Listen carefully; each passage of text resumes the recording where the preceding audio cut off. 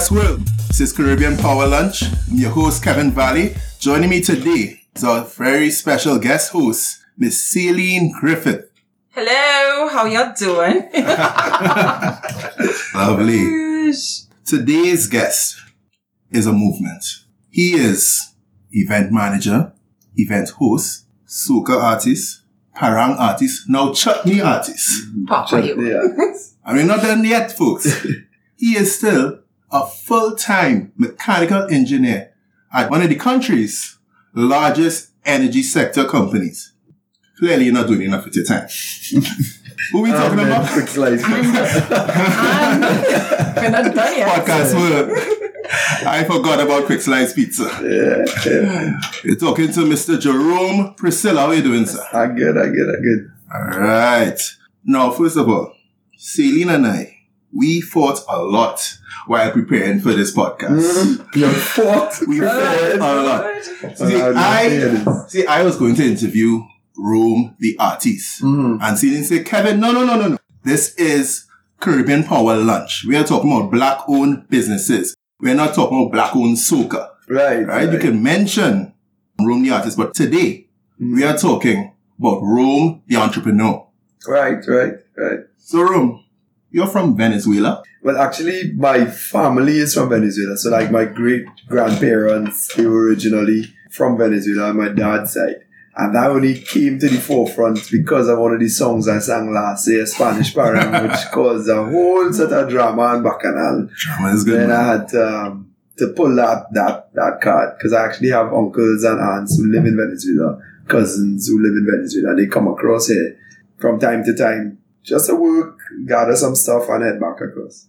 So when I sang the song, all the Venezuelans were kicking up a fuss about it and I don't know what's going on across there. I had to let them know, listen, I know what's going on across there. So you had to pacify them in Spanish or in English? I had to do it in both Spanish and in English. So you're fluent in Spanish? No, I'm not.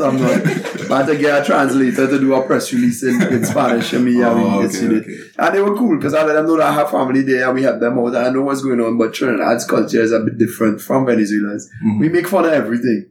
Something can happen really serious and we would laugh about it even though it's serious. And the song was just really bringing a serious topic into the light while making it a little witty. So I am personally not from Venezuela, born and bred in Malabar, Rima. My parents are from Trinidad and Tobago as well. Alright, so what I realized that people always focus on, like Celine said, Rome the artist. But Rome, you have a 8 to 4. You're busy. Yeah. You're busier than people think. I mean, although you're doing maybe 5 or 6 or a million other things, you're still engaged between 8 and 4. Yeah, I do. I'm actually now a superintendent at Precilla. What that is basically, because I know companies already have superintendents, and this is in the army or the police. But so, your superintendent means the person in charge. Superintendent is like a head of a department. Right. So I'm like the head of a department. My department is the preventative maintenance department. So what we do is work before stuff breaks down, we do maintenance on it. How I got there, I started off as an engineer first, and then I worked my way up. So I'm actually the youngest superintendent that Precilla has ever seen. All the other superintendents are like in their 50s. So How do they feel about that? Initially, they were a bit apprehensive about it. They were like, a little hands off, where does young boy come in? If he didn't know thing, he go on UV and if he didn't know everything. I know the challenge, yeah. But then they realized that my personality is completely different from that. And they accepted me and everyone is cool. You've been with Precilla since December 2008, right? So that's essentially the past 9 years. Right. That is very uncommon for people our age. They call us, quote unquote, millennials. Right. We go from job to job. Every 2 years, you're bored. You go to a new job. So, what has kept you loyal? It's called the golden handcuffs. It's where you're in a job and you're comfortable in the job. But your mind is wandering, is thinking, all right, let me try this or let me try that or whatever. And you want to make that leap and go into something else that you're really passionate about. But you're tied down by the golden handcuffs, meaning that you're accustomed to a certain lifestyle, you're getting paid a certain salary. So I have my vehicle, you have house, you have this and that. And in order to leave that, it's going to be very, very difficult. Okay. So that's why they kind of call it. There's a concept called the golden handcuffs. And then every time you try to leave, then there's an opportunity that might arise there. So where I was an engineer, then I became a senior engineer, and then I became a superintendent. So your salary keeps on going up and up. And then when your salary changes, your lifestyle changes. So you get accustomed to more and more luxuries, and then it's more and more difficult to leave those things to jump into something else. So that's how come you end up getting stuck. But you've been able to do that. Jump into other stuff. Yeah, so what I was able to do was to balance it. One of the main things that allows me to do that is that I'm not a person that books overtime. So when 4 p.m. reaches, I am out of there because my day starts at 4 p.m. because I have so many other things to do. Right. That my job ends at 4, Right. and now I get to live from 4. Right. So it's about that work-life balance for me. I use my job, my Petrotrin, as my core source of income. Right. That would pay the mortgage, that would pay the car loan, all of those fixed bills. Petrotrin will cover that cost. All of my luxuries, I would use from singing or any other business venture that I'm in. Those will come from there. So that's how I would say my day starts at 4 p.m. because Petrotrin is cover my base. You mentioned in one of your interviews that I was looking at, you mentioned that you started singing from the age of 7 in a Remo Boys RC, Right, and so you always had a passion for music Always. and entertainment. Yeah. But yet you went to study. That was by engineering. force. Oh, I thought he just loved engineering. As much as I love my job, that was by force. My father made me do that. I was in a Remo Boys RC. Started singing as he was saying at 7. I started singing at 7. Then straight up till SCA, I was still singing Calypso. Then I went to St. Mary's College. Oop. And then, KV, big up CIC boys. And when I was in Form 1, I won the competition. There was a competition between St. Mary's College and Convent. right. And I won their competition in Form 1. Kess was in there. Kess was in upper 6. And I beat Kess, and that was a big thing for me. Right. And he was very supportive. He was my backup singer too. So shout to Kess on that. And from there, I kept on doing the music. And when I reached Form 3, my father was like, yeah, what's going on? You getting carried away in this music thing, you know. CXC is 2 years away. Right. So all this singing thing done. But your grades were always good, right? Yeah, they were good. But he knew that I needed to focus, and he didn't want me getting carried away with it. Okay. So he was like, yeah, what? Stop the singing, focus on CXC. 4 and 5 is CXC. So I had to drop it, and I just Well, it's a good thing you're a disciplined child. No, it's You my don't know father, that? you know, crack some cold on your But you know, that raises another point, because you have situations where parents have a certain type of career that your child should follow and that kind of thing. Yeah. Music wasn't one of them. The arts in general and beauty and that kind of thing was not a career of choice. People are switching to it now, and parents are becoming a little more open to it, and that gives rise to a lot of entrepreneurs, right? But at least you kept that passion and you went back into it after you finished. You know what was a game changer for me? There was a book I read straight out of CIC called Rich Dad Poor Dad. You all know the book? Yeah. Yeah. Right, and that book kind of opened my eyes to my exact same situation. It's the same thing that you're talking about. My father was a real traditional guy. He's still a very, very traditional guy. And just like a lot of Trini parents, they want their child to go to school, learn their work, become a doctor, a lawyer, an engineer. They don't really see a business person or an athlete or an entertainer as an actual career. They want you to go learn your work and go and work for somebody else, and that's secure. But in that book, it kind of showed you that if you go to be a businessman or entrepreneur, you can actually be much more successful than working for somebody else. Many stories internationally and locally. Yeah. Of many examples of that, rather. Yeah, so that's how my dad was. And I'm grateful for it, but I was glad that I had an open mind, that I could have still done what I wanted to. So he made me stop at Form 3. I did CXC, then I did A-levels in St. Mary's. Then I went on to do university. Initially, I wanted to be a doctor, and then I played the fool in Form 6. Who doesn't play the fool in Form 6, boy. Talk about playing the fool. What's going on in Form 6 CIC? I can go already run now. Form 6 CIC, you're in school with a lot of guys whose parents are business owners. Right. And they are wealthy. They're killing time then. And They do the CXC, but their parents already know, and they already know they're going to do SATs, and they're going to go away. Right. And go to whatever college. And my father let me know off the bat, listen, I poor, I don't mind to send you to school away. So if you don't get a full scholarship, brother, just know that you're going UWI. He was working UWI at the time. Okay. And I played the fool because I met all the fellows who do their SATs and they not studying A-levels. So I not really studying A-levels either. A-levels come. I ain't do so hot up. So I didn't make the grades to do medicine. Okay. And my father said, well, I ain't kissing no ass in UWI to get you in to do medicine. So you will do whatever you're qualified to do. And I got into engineering. Okay. And that's how I ended up doing engineering. I mean, it's not like you're getting to... Yeah, I ended up getting engineering. So that's why I ended up doing engineering. It wasn't to say I always want to be an engineer. But I mean, alright, so you did your BSc, but then you did an MSc. I did my BSc, and then when I went into Petrotrin to work, things were shaky, and that they weren't making people permanent in Petrotrin at that point in time. So I saw that Petrotrin had a scholarship program, so I entered that to see if I could win a scholarship. Once you win the scholarship, you're guaranteed 4 years employment with the company. Okay. So I applied for it and I won the scholarship. So I got a scholarship to do my How many people won MSc. scholarships?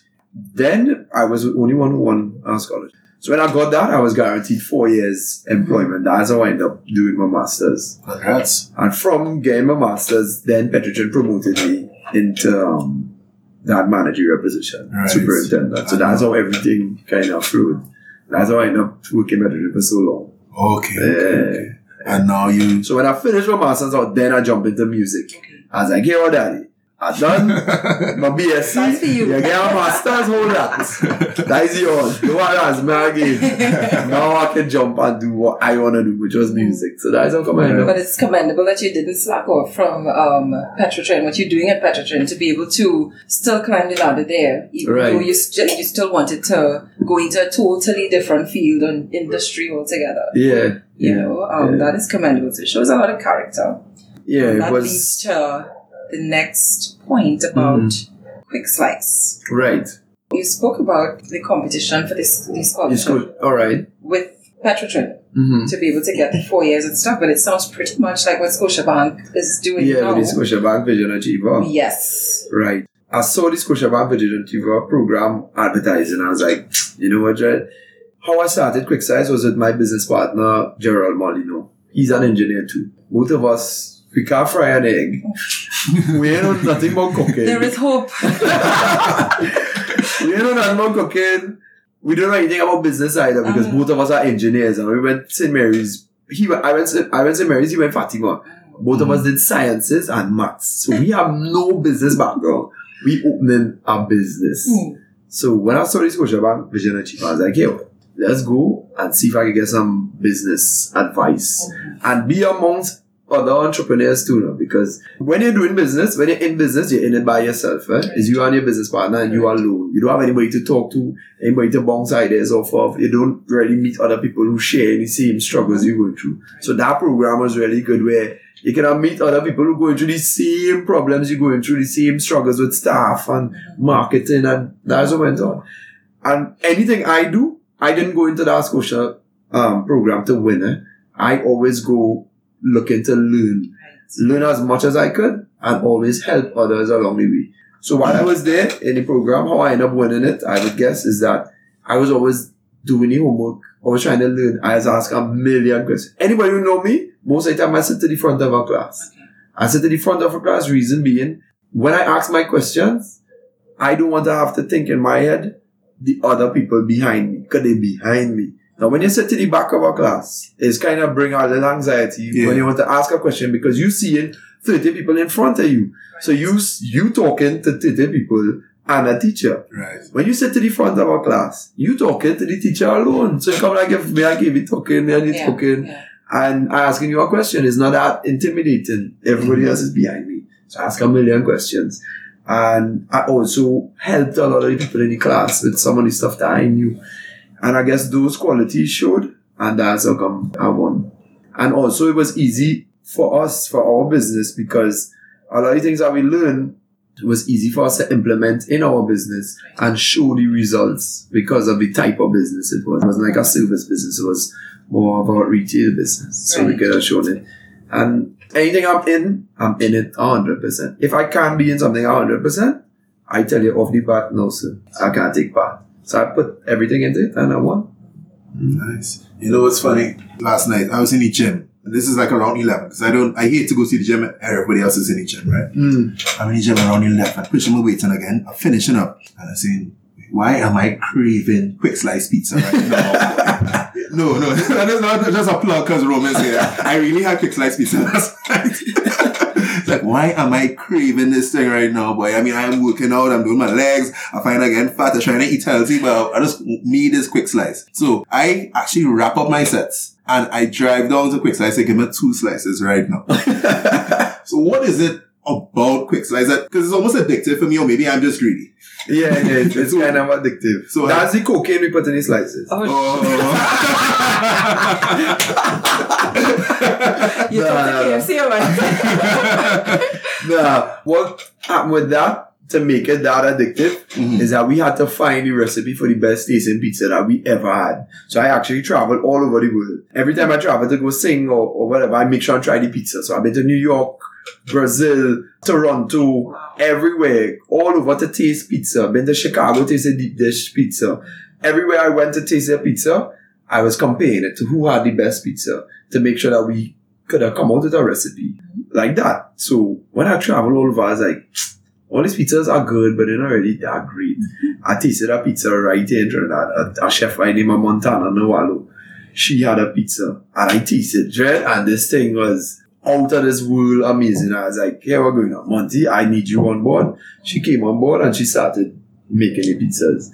But what was good is that because Gerald and I, my business partner, because we are engineers, we are real good with systems. Right. So she had the recipe and we just turned that into a system. Like our McDonald's is, you get the same burger all the time. Right. We make sure you have the same pizza all the time and that the place could run without us being there because he's a full-time engineer, I'm a full-time engineer. We can't afford to be in our business running it. So we made it that the systems were easy to follow, that the staff just know. When we were making this business, we say, hey, as bad as it will sound, we want monkeys to be able to run the business. Okay. Meaning that you don't need any sort of skill to come and work here. Okay. The systems must be so foolproof that anybody can come off the street and come and work with us. And that's what we do. Once they're pleasant and have good customer service. Yeah. And that's something where we were trained in terms of customer service. But I mean, the systems of making the pizza itself. Yeah. Customer service is something totally different. And these are men who can't cook. Yeah, none of our staff can really cook. The day staff. Now edit that part out.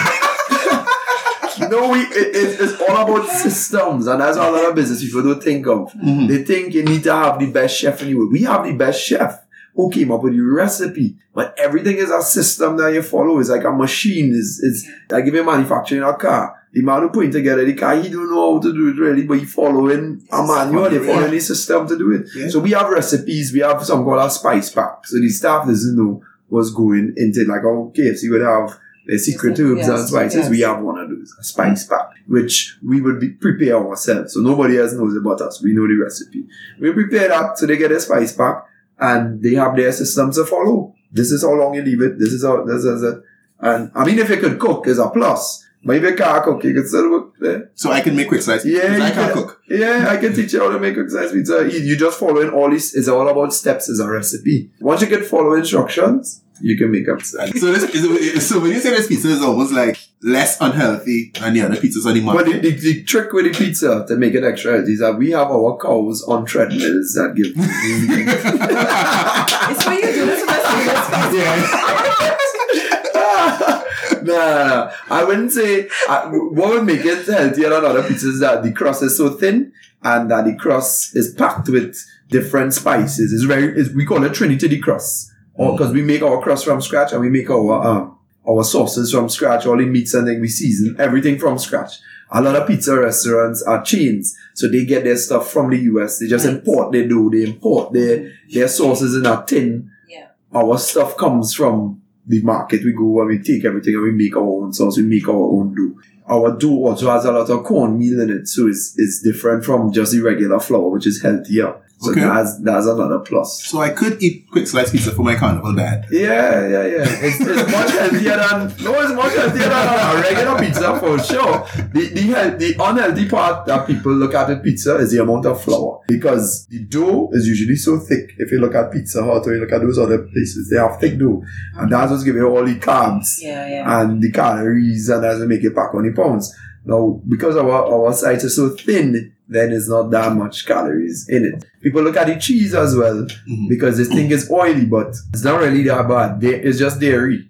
Right. So it's not that unhealthy, and you get protein from your dairy as well. Yeah, so that's why I use it for the protein. That's why I had it. You get protein in your cheese, you get protein in your meat, and you get your veggies, which are your toppings. So pizza is not really that unhealthy. It's really the flour that people kind of scared. They get scared from. You really like pizza that you want. I love pizza. I love pizza. I love pizza. I was wondering why pizza as opposed to any other type of food, because we have so many types of food popping up all over the place, and we have so many of the international pizza chains here. Yeah. So that was a big bite.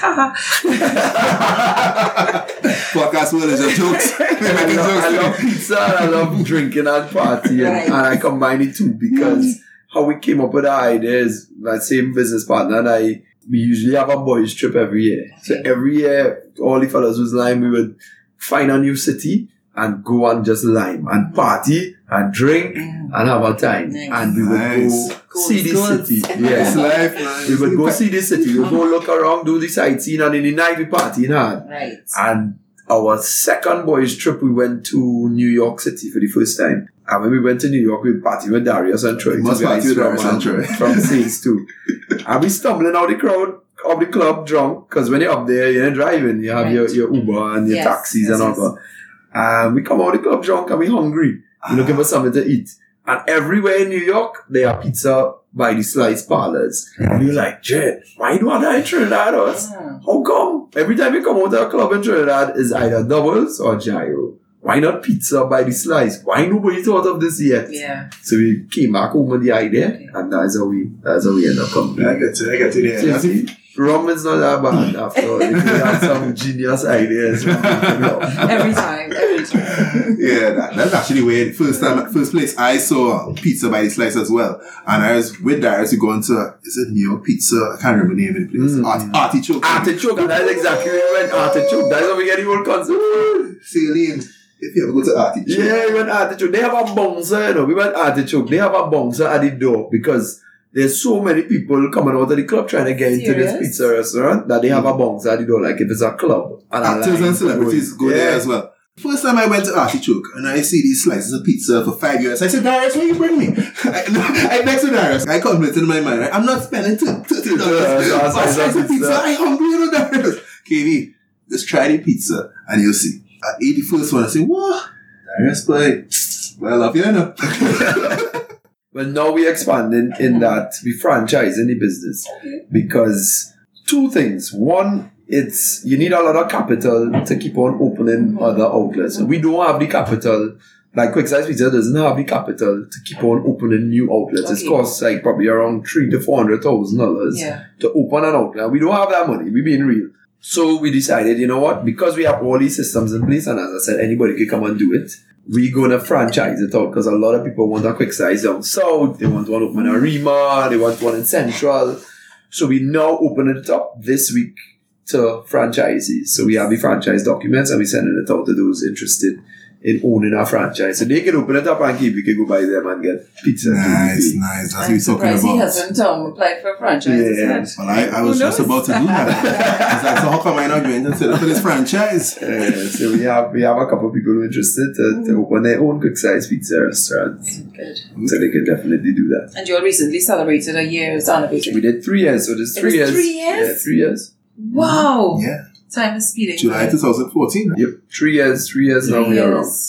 That is great to be on the avenue in a little space, as you said, a very confined space, and still be. We're surviving. That's awesome. The recession, it does hard, just as everyone else. Yes. You would see the avenue kind of die down a bit. You would see a lot of places closing down along the avenue. Yeah. So when I tell myself, I'm like, yeah, we're in hard times, but we're surviving. Just look at everyone else around us closing down, and we're still surviving. So let's just thank God for that. Yes, and keep going with it. Because the recession's not going to last forever when we come out of it. maybe back up and So that's your same approach with your music. Just keep going. Yeah, just keep going. I mean, unfortunately, I have a hit while it's in a recession. If I had this hit song when it was in a recession, I would have make I was asking Kevin the other day, but he's the next song. What's the name called? You know, Crazy Does. Scrunter, you talking? It wasn't Scrunter. Impulse. You know, Impulse does that kind of thing. Yeah, double entendres. No, but that was good. I really like Pooh. What's the name of the song? I keep saying Pooh and it's Annie. Synonymous. Synonymous. So, Rome, you entered the soca scene. So, it's about music now. So, you entered the soca scene in 2012. And I looked at the video of you performing at Woodford Cafe. You performing Push It Back. I remember. I seen the video in my head. You walk past another brethren from St. And I remember like in nervous face. You know, like you watching and say, my boy gonna perform. Oh God, I hope you don't choke. That was my first performance. That was the first performance. Was Woodford Cafe. And he mashed it up, you know. He brought girls on the stage. That was a real good performance. And the funny thing with that, a lot of artists will only tell you all, and business people too, will only tell you all about the ups and they forget the downs, right? But we all human and you have to accept that failure is a part of success. So in order for you to succeed, you have to fail. So if you saying that I mashed up at Woodford Cafe, that was my first song ever in soca and the first time I was ever performing. A lot of people saw that. And they were like wowed by it. They were like, wait, where does this man come out from? This is the first time we ever seen him and look how he mash up. So the people at Zen saw the video, they saw what happened, and they were like, you know what, we want to give you that opportunity to come to Zen and perform Push It Back. They gave me Zen on a Wednesday. That was UE night, right? The place is packed. Packed. This is my second performance. And these are young people, like, I don't know. These are young 19, people who 20, they care about you. Young people from Trinidad, because you know Trinidadians. But I on a high. I know Masha Woodford. I thinking this is going to be lit. Run out on that stage. And I went to UE, so I know how to kind of interact with the UE crowd. So I big up Natsai, I big up engineering, the crowd going mad, I big up Sosai. Because Sosai is the biggest population in UE. So I'm full of confidence. Man, the songs had a play. Everybody just stand up and watch me there like, who's this man? What's this song? We never heard this before. What he doing here? I was like, what to do now? I bring on two dancers, bringing dancers. Everybody's like, no more boy. Wow. Did they boo? Boy. Nah, they didn't boo. I was lucky they didn't boo. But it was like a roller coaster of emotion because I now come out of Woodford where I'm up there and thinking, and then I hit Zen stage and I take a plummet. And it was all part of the learning process. And what I learned from that performance is that keep going in your performance. You're going to have some people who will know you. They will know your song and they will know it good for good. And there are some people who have no clue who you are and they probably don't even like the song. But there are a lot of people who will be in the crowd and they're watching you. And they might be jumping up and waving, but they might be listening, they might be enjoying what you're singing. That's right. So keep on going and keep on performing. At that point in time, I panicked because I was like, oh shit, these people don't know the song. I'm dying out here. They're not jumping up. What's happening? What to do? Panic mode. And I just was again like, okay, off the stage as soon as I could. I should have kept going and interacting. Did you go straight home after? Did you leave? Right? No, I'm always a happy-go-lucky person. I will get embarrassed on a stage one day and the next day I cool. Yeah. So I know that you have a lot of ups and downs to face in anything in business too. Yeah, because you know it's tough to break out. Not that I'm a soca singer, alright? I mean, I wish I could sing. You know, as a matter of fact, I mean, if I could have sing, I'd have never worked in a bank. So I've been a banker for, I don't know, close to 9 years. If I could have sing, I always tell people, if I could have sing and dance, I'd be famous, you know. Yeah. Chris Brown to be featuring. Yeah. But yeah, so it's tough, right? Because on many of these mixes and stuff, you know, they'll see these no-name songs, but I will pull them up. I listen to them and say, but it's a nice song. But it's tough to actually get in the radio and then kind of reach to the end consumer. What's the uphill challenge with that? Do you just have to hope that they play a song? Do you have to kind of network with them? Do you have to slide them a little thing, get a pizza? When I first started off, when I was entering the soca industry, people were talking about the soca mafia. They always hear about it. I'm sure people still talk about it. Yeah. And there's this soca mafia and people will fight you down and this and that and the other. And I believed it. And I thought, boy, I had this good song, and these radio DJs just not playing my song. It's the Soca Mafia, they're fighting there, and this and that and the other. And then after a while, I started to get to know a little more about the industry. There are mailing lists for soca. That's how soca artists get their songs out there. They send out an email blast, and it goes out to all the DJs, everybody in the industry. So you made it to the mailing list. That's a step in itself. You subscribe to the mailing list of certain people. So I was on Julian's promos mailing list, and on Lee Designs, he has a mailing list as well. Okay. So he would send out. So when I on these guys' mailing list, and every day I receive 20 soca songs every day from artists. I was like, shit, what's going on here? How many songs releasing? Or where are my songs? Then I realized, this year for 2018 soca, when I talk to the DJs on the stations, they have over 800 songs. Some have over 1,000 songs. So it's not the soca mafia that fighting you. It's that there are so many songs. There's so much music out there. How is your one song going to stand out amongst the others? If you put yourself in a DJ's shoes, you're going to get his email blast every day. You're full up your mailbox and you don't want to click on him. You don't even want to open it. So, Marshall drop a tune, you go and click on Marshall. Bungie drop a tune, you click on his own and download his own. Guess, the band who you know. So then I was like, wait now, they don't know who Rome is. So they're not going to open the email to even download the song, to play it on the radio. So I need to get people to know who Rome is. And that's how I changed my whole thinking. You had to do your own legwork essentially. I had to cut my own path in that music industry. And the way how I did it was through Soca Para. I was like, yeah, 1,000 Soca releases, but only 50 Para releases. Oh, so that's how you got the Para? I say just like kicks. It happened just like that, but I stuck with it knowing that listen, Parang is not as competitive as soca, but everybody's have a Christmas party. They need entertainment. Celine, you know what they call that? They call that the St. Mary's College Spring. So I got into soca Parang heavily, and then I realized I can make a name for myself there. And once people know who you are in soca Parang, in music industry, they will know who you are. So now there's going to be the Marshall Montano of Parang. Because I built a repertoire, I built a fan base, and people know who I am.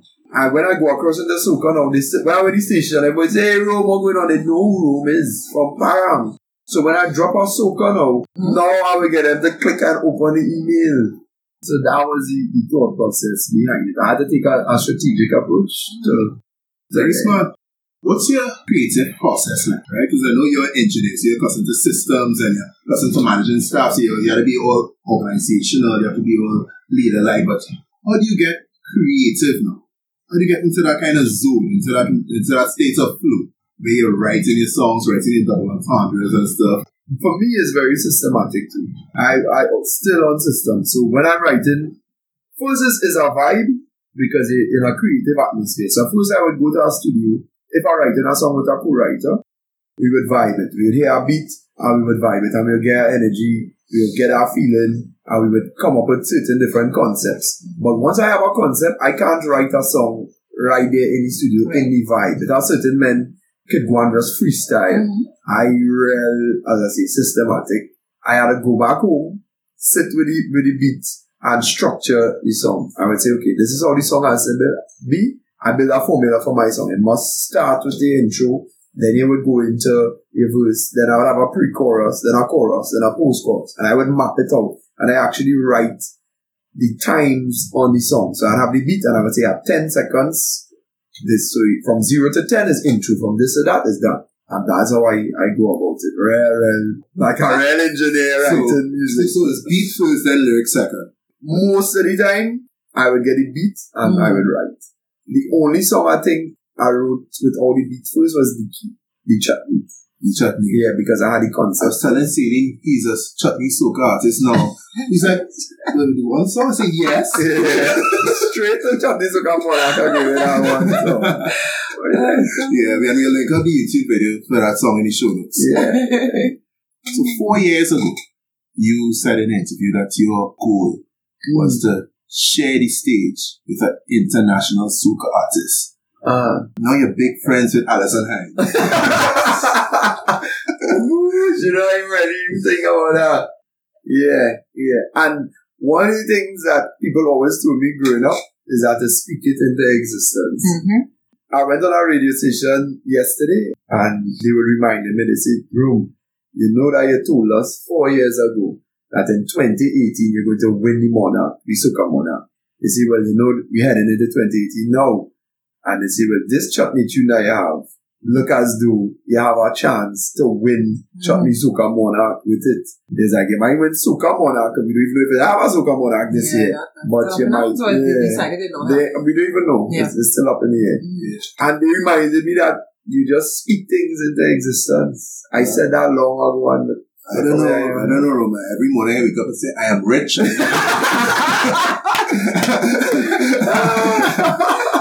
No, it hasn't existed as yet, but I'll just keep speaking. Nah, but one thing with speaking things into existence is that a dream will only become a reality with a plan. So even though I spoke those things into existence, I had a plan to follow it through. As I always say, follow your heart, but take your brain with you. You know you're following your passion. What's your plan? You can't just wake up every morning and say, I want to be rich. I do every week out in the road is becoming one job, I want to be rich today. There you go. You gotta have a plan if you want to be. I don't see wealth as money, yeah? Yeah, of course. Nah, of course. I don't see wealth as money. Wealth for me is freedom, is more That's happiness, right. is doing what you love, and that's wealth for me. Many do And not. money will come eventually. Yeah, money will come. I'm not even an extravagant person. People that know me will tell you I real cheap. I don't really spend money. I would make how much ever money and I wouldn't really spend it on any kind of luxury. I drive in a normal van. I wear normal shoes. I don't have a set of brands and I can wear my own jersey. I wear your jersey too. But how did Blocko? Well, this is a part of what's the name of the events company? It's Blocko Events. Blocko Events. Yeah. How did that come about? Blocko Events. Well, initially I did parties with a company called Rave Events. Right. So back then, Chris Karim was my sister's boyfriend, and he came home by us and he said, "Boy, I had a Chris Karim, boy. Yeah, he had a party called Sahara, and it was doing okay, but he wanted to make it much bigger." And because I was an engineer, I was able to finance different projects. So he invited me to come on board. We did it and we made that Sahara the biggest ever. So he went from like about 500 people and we turned Sahara to 1,500 people in one go. We built it. Then I opened Quick Size Pizza and I left Sahara because I couldn't balance it at that time, right? And I always like partying. I had a partner named Maurice White. And Maurice shared the same birthday as me, January 6th. And Maurice was like, boy, let you throw a block for our birthday now in the road right in front of his house. I say, alright, cool. We take some cloth and we block off the road with cloth, nothing fancy, cloth, bar tent. I had some DJ partners, they come through, they spin. I was there, and lo and behold, we had probably like around 200, 300 people for that one. Right. Next year come, did the same thing and I kept on growing. We got a bigger street and block it off. And last year, we had between 800 to 900 people in the party. So I was like, if we are 800 to 900 people, we're not really charging people to come. It's all be for charity. Why not make this thing a business? So that's when I started Blocko Events. Brendan Braffett, he was with me back in Rave. He owns Buzz Concepts, and Javed Ghani, I met him, he owns Control Entertainment, so they do stage and lighting and sound and that kind of thing. Well, I knew Kerry Kim from back in school days, and I just formed a team, and we started it. I said, let's do something different, because we are accustomed going parties, and a lot of people, they don't have vibes in parties. That's right. They are no vibes. They are the food, they are Snapchat, Podcast they are Instagram, and Caribbean, Trinidad, Jamaica, Barbados, diaspora, everybody. Please do better. Let's have fun. Yeah. Let's have fun.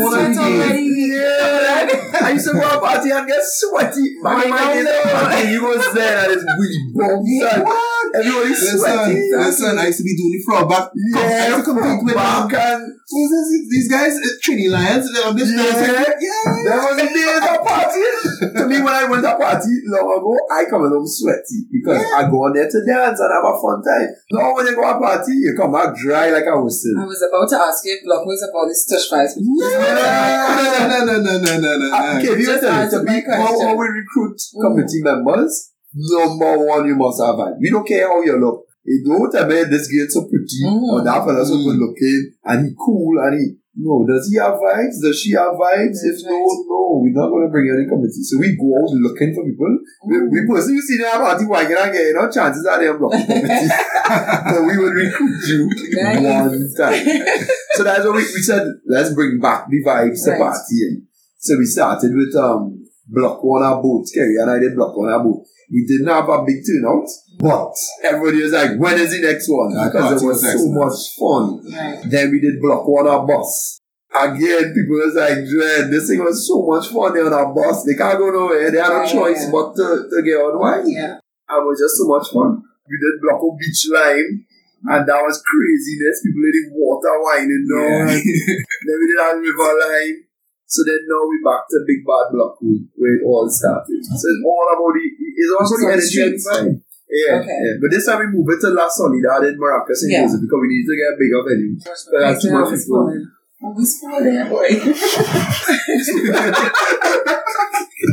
it rain always falling there? I always fall when I go there, but I can't stop.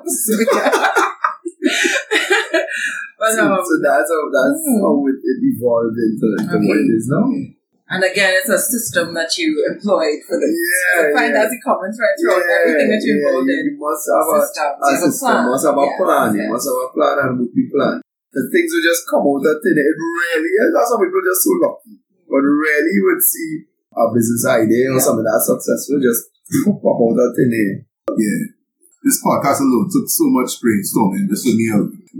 So let's talk about your event hosting. How did you get into that? Right now you're the wedding banter and you're a professional TV host. I see you were hosting a bra fit event. And people like me who've been trained professionally for this can't catch your break yet. So I was like, how? Saving is upset.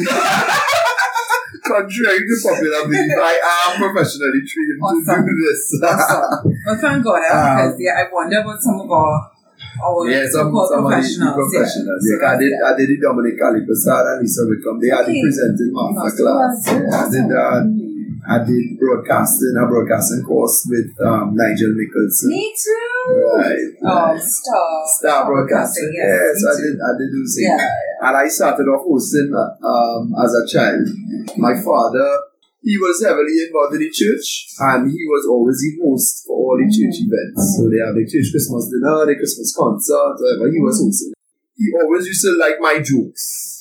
I used to be a child and joking, and because I went to St. Mary's, we always joking and coming up with funny jokes. I always give my father a joke to tell while he hosted. Okay. So one day he just brought me up to host with him, and that's how I started as a child, hosting different things. So in CIC, I hosted the prefect's concert and there was an audition for a show called Party Flavor. Not long ago, it used to be Party Time, then it was Party Flavor.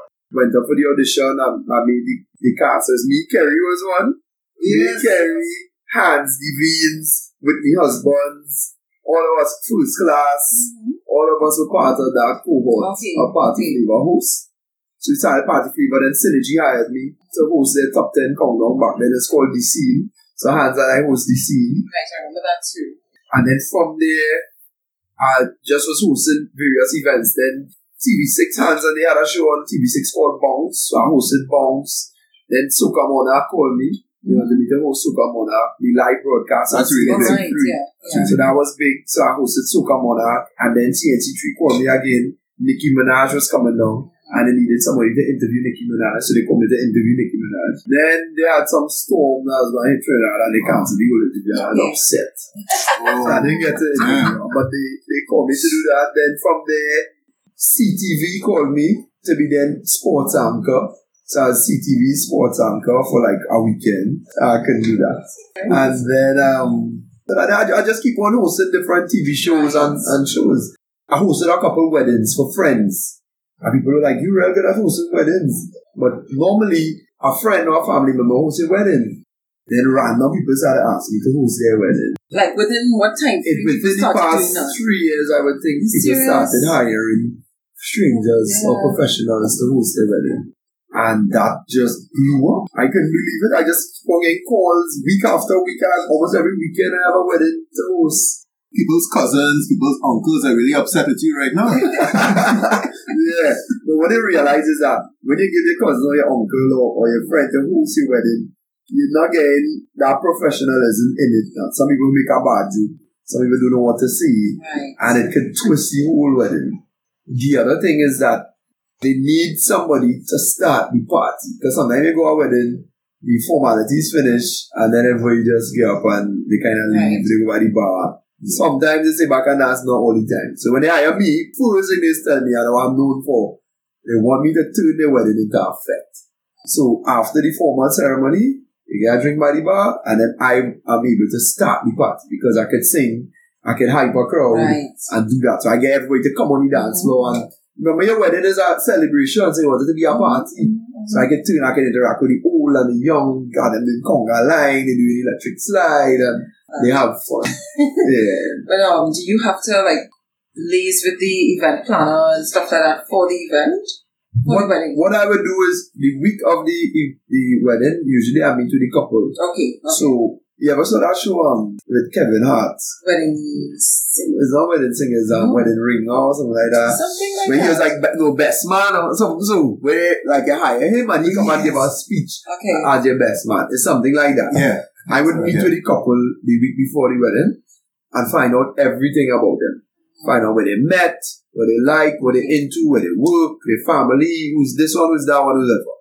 When I come on the day to host your wedding now, people swear. You know them. That I know these people for years. Yeah. Okay. I call them mom's auntie, this one. But that's what I'm thinking. Something in a wedding is something so intimate that you would need to know the people. Right. So I So just get to know them, make notes, and I come out there learning everything. I learn about this couple and I can come out there and talk about them like I know them for years, make a joke about this one. I can't remember when so.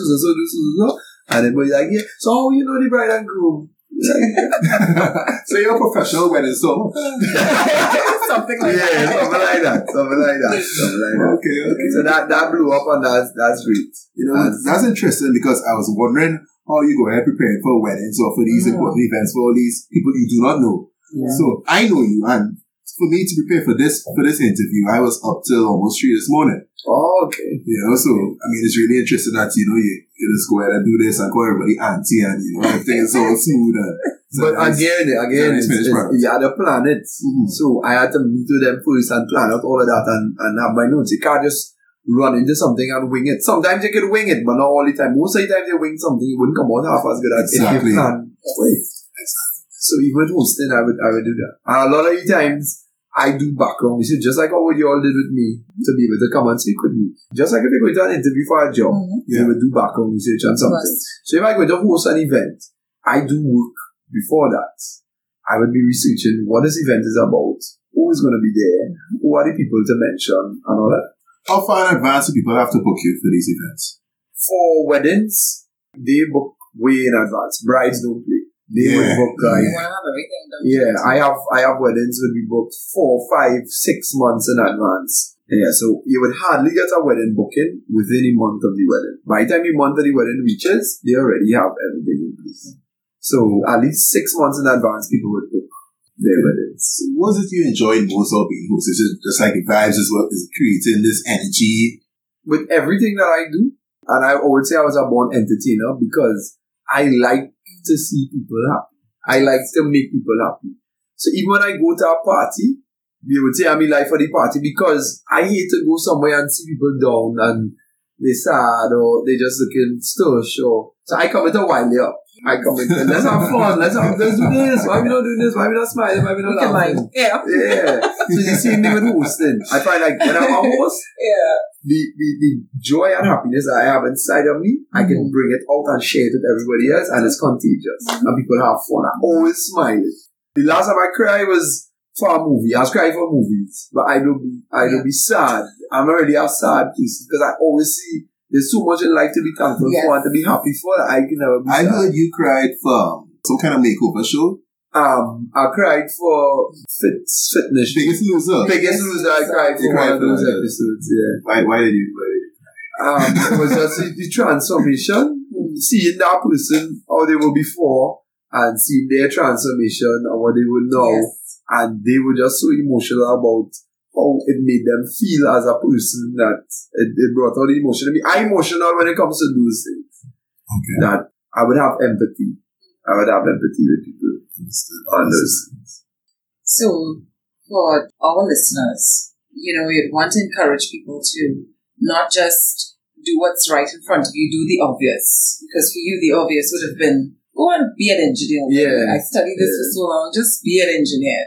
And just go online. But you decided, my life starts after 4. Mm-hmm. And I remembered you mentioned in one of your interviews that you use old school diary. Yeah. And you said it in the way that you write your music as well. Everything is to the second. Everything is Yeah. So, what advice would you give to your listeners, those who want to get into starting up their own business? Because we realize in Trinidad, yes, the economy needs to grow, and you don't just want to work for people. A lot of people are passionate about a lot of different things, and they don't have that encouragement from both government level and from the home. Mm-hmm. You have parents who tell you, nah, don't do that because you should just go get a job. Make sure you cover your bills.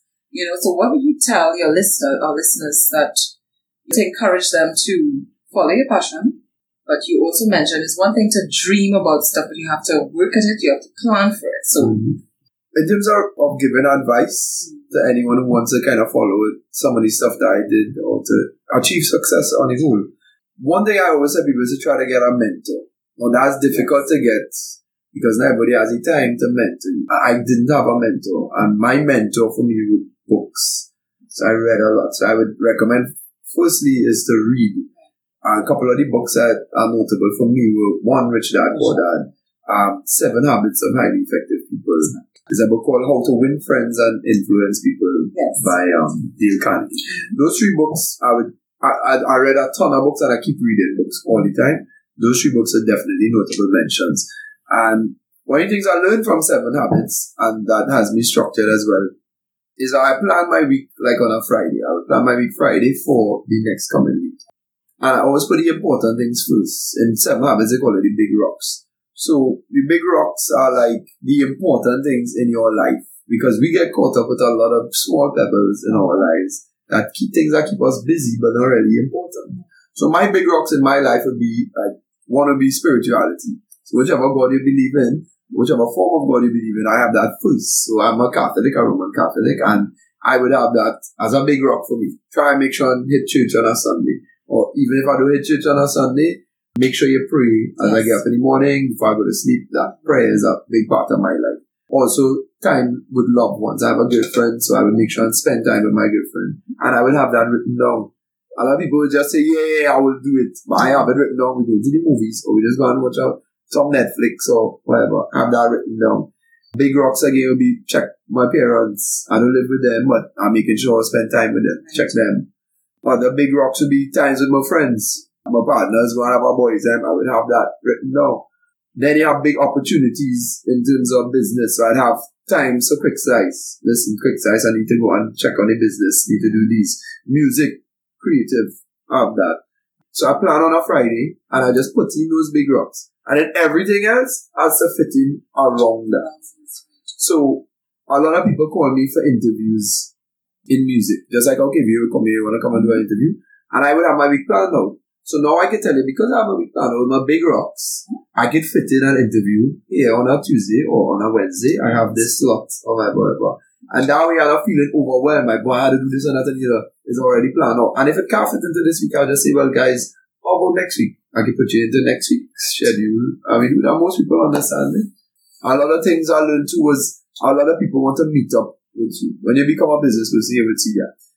Somebody will call you for advice and they'll say, well, I want to come and meet you. Yes. A lot of these things you can just discuss on the phone. But you don't really have that much time to go and be meeting this one and that one all the time. So you just pick up your phone and you get them a call and you discuss whatever. Then you have to learn to say no a lot.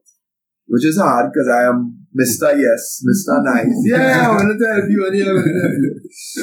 I have a lot going on, so yeah, that's to know a lot of people. You said something in one of your interviews that really resonated with me, and was that you would learn who your true friends are after you start a business. After you start a business.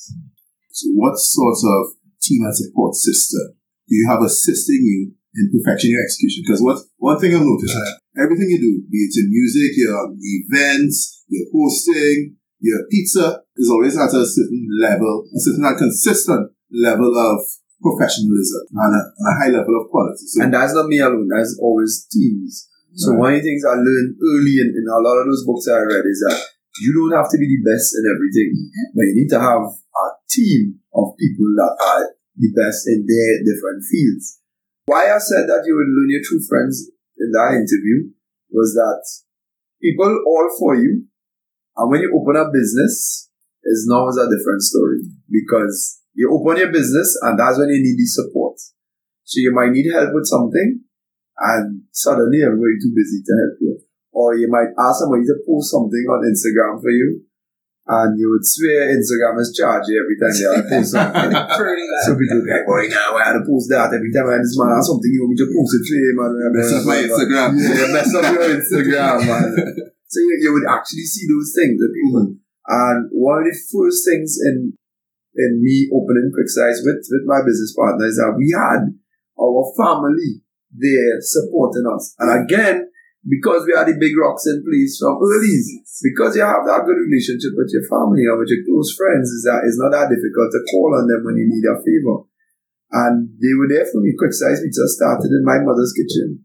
We made all the dough and all the sauce and all the meats and everything in my mother's kitchen. So even with Rome, people just see Rome, but they're not seeing the background of what it is. I have writers that work with me to help me write the music, producers who work with me. I have a management team, perception management, so they handle all the Big up Andre and Bailey. Yeah. Big up Andre and Bailey. So it's all about having the right teams of people around you. You can't do it on your own. With Quick Slice, I have a staff of people who everybody has their role in doing everything. So you have a successful event management practice. You're the wedding banter and you're established host.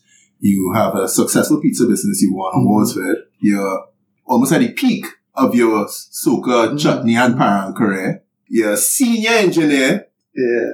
With all this going for you, how do you stay humble? Because many people who have maybe one or two of those things, they're arrogant as hell, right? How do you keep yourself humble? Because even though people see these things as this man rich or he's that successful, I still don't see it as that. In my mind, all of these things that you're talking about are still a work in progress going on. And my brothers always tell me this too. He say, boy, the money you could be making doing all of these things, you could build a big house somewhere, swimming pool, and you could be living nice. Why you still doing all this other different things? You could just focus on want to make the money. And I told him is that the money is not what makes me happy. Is the process is what makes me happy. And when I think about happiness, I think of happiness as the solution to a problem. So it's like you have a problem, but not really a problem. It's like a challenge. Right. It's like a challenge. Okay. So the challenge is you bring out a song, you want to get it to number one.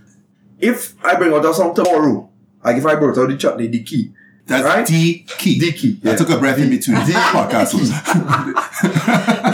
If I bring out something today or tomorrow and it's a hit within 2 days, that's not going to make me that happy. You know why it's not going to make me happy? Because it came too easy.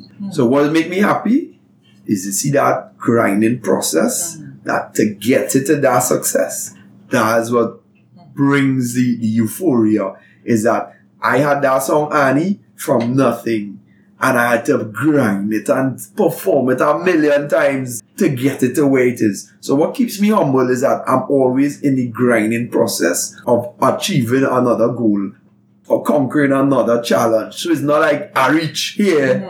Every day I am in a challenge, doing something new, building something else. So I don't have time to be cocky because I'm busy building something. And on the way to building something to success, you're going to be feeling along the way. I'm looking at your face while you're saying this, and it seems to me that you're actually happier with the challenge, happier in the challenge than with the actual... Than with the success. Yeah, I am. My brother said me that he's be like, boy, you could throw a block and make $1 million. And I'm like, but where's the fun in that? Where's the fun in that? Exactly. It's like, I want to throw up a give some of it to KV and I want to throw a party to make people have fun, and that's the challenge for me. And that's what makes me happy, is just overcoming each different obstacle every day. Okay. So how can people find you for bookings or some good pizza? Alright, good. Well, first with social media, you can get me at It's Rome. itz.rome. That's on Facebook, on Twitter, on Instagram, on YouTube. For bookings, you can get me at 683-9772. That's Perception Management. Okay. So again, there's a team. So Perception Management, they handle all my bookings and all the paperwork. So we can't call you directly? Nah. Anybody that calls me directly, chances are going to put you on to my management. Remember how many things are into, so I don't have time to deal with that. Well, of course, you can check out Quick Size Pizza on our Peter Avenue and look out for new Quick Size Pizza outlets coming up with the franchisees that are interested in opening. You looking to go regional with that by chance? Yeah, we open to that. So it's definitely an option. We had somebody who wanted to open one in Jamaica so far. So if people are interested in opening Quick Size Pizzas throughout the region, then we definitely open to it. Nice. So Rome, is there anything we haven't covered that you would like to leave us with? I think we covered a lot, boy. Mm-hmm. Yeah, when I get deep into everything, when I did the research.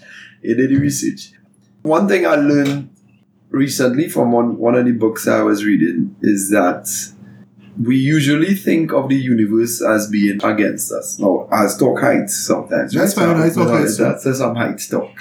I was one of those people that you're having a bad day and you're thinking, why me? I'm late for work and I get this red light. Mm-hmm. Of all days. But then if you change your train of thought to think that the universe is working with you instead of against you, then you would realize that red light actually probably stopped you from something else. Yes. Right? And things actually happen for a reason. And once you go about your day thinking like that, then you would see that things are much better than they really are. And that's that's the way I think. And I always tell people, and I always tell my staff, both in Petrogene and in Quick Size, is that walk with your own sunshine. Mm-hmm. Because, and you would see that in 7 Habits too, is that the one thing you're in control of is your reaction to something. That's the one thing you're in control of. A man can pass in the road and splash water on you. Right when you have on your all white suit. Mm-hmm. And it's all about, are you going to make this the worst day of your life because he splashed water on you, or you're going to jump in a taxi and go and change your clothes and come and start the day again and just be a little bit late. It's up to you. It's up to you. It's your choice. So I will leave them with that. Podcast world. It's been Rome. It's Celine Griffith. Celine, thank you so much for coming out today. Not a problem. I actually enjoyed this. Yeah. I enjoyed it too. Yeah. Meeting Jerome Precilla. Is Precilla, you pronounce it right? Precilla in Spanish. Yeah. Yes. Remember, he's Venezuelan. Yes. So you're half black, half Spanish? I pure red. My mother red.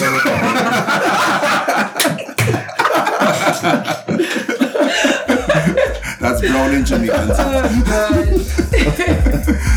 Podcast world, we're having fun tonight. We are out.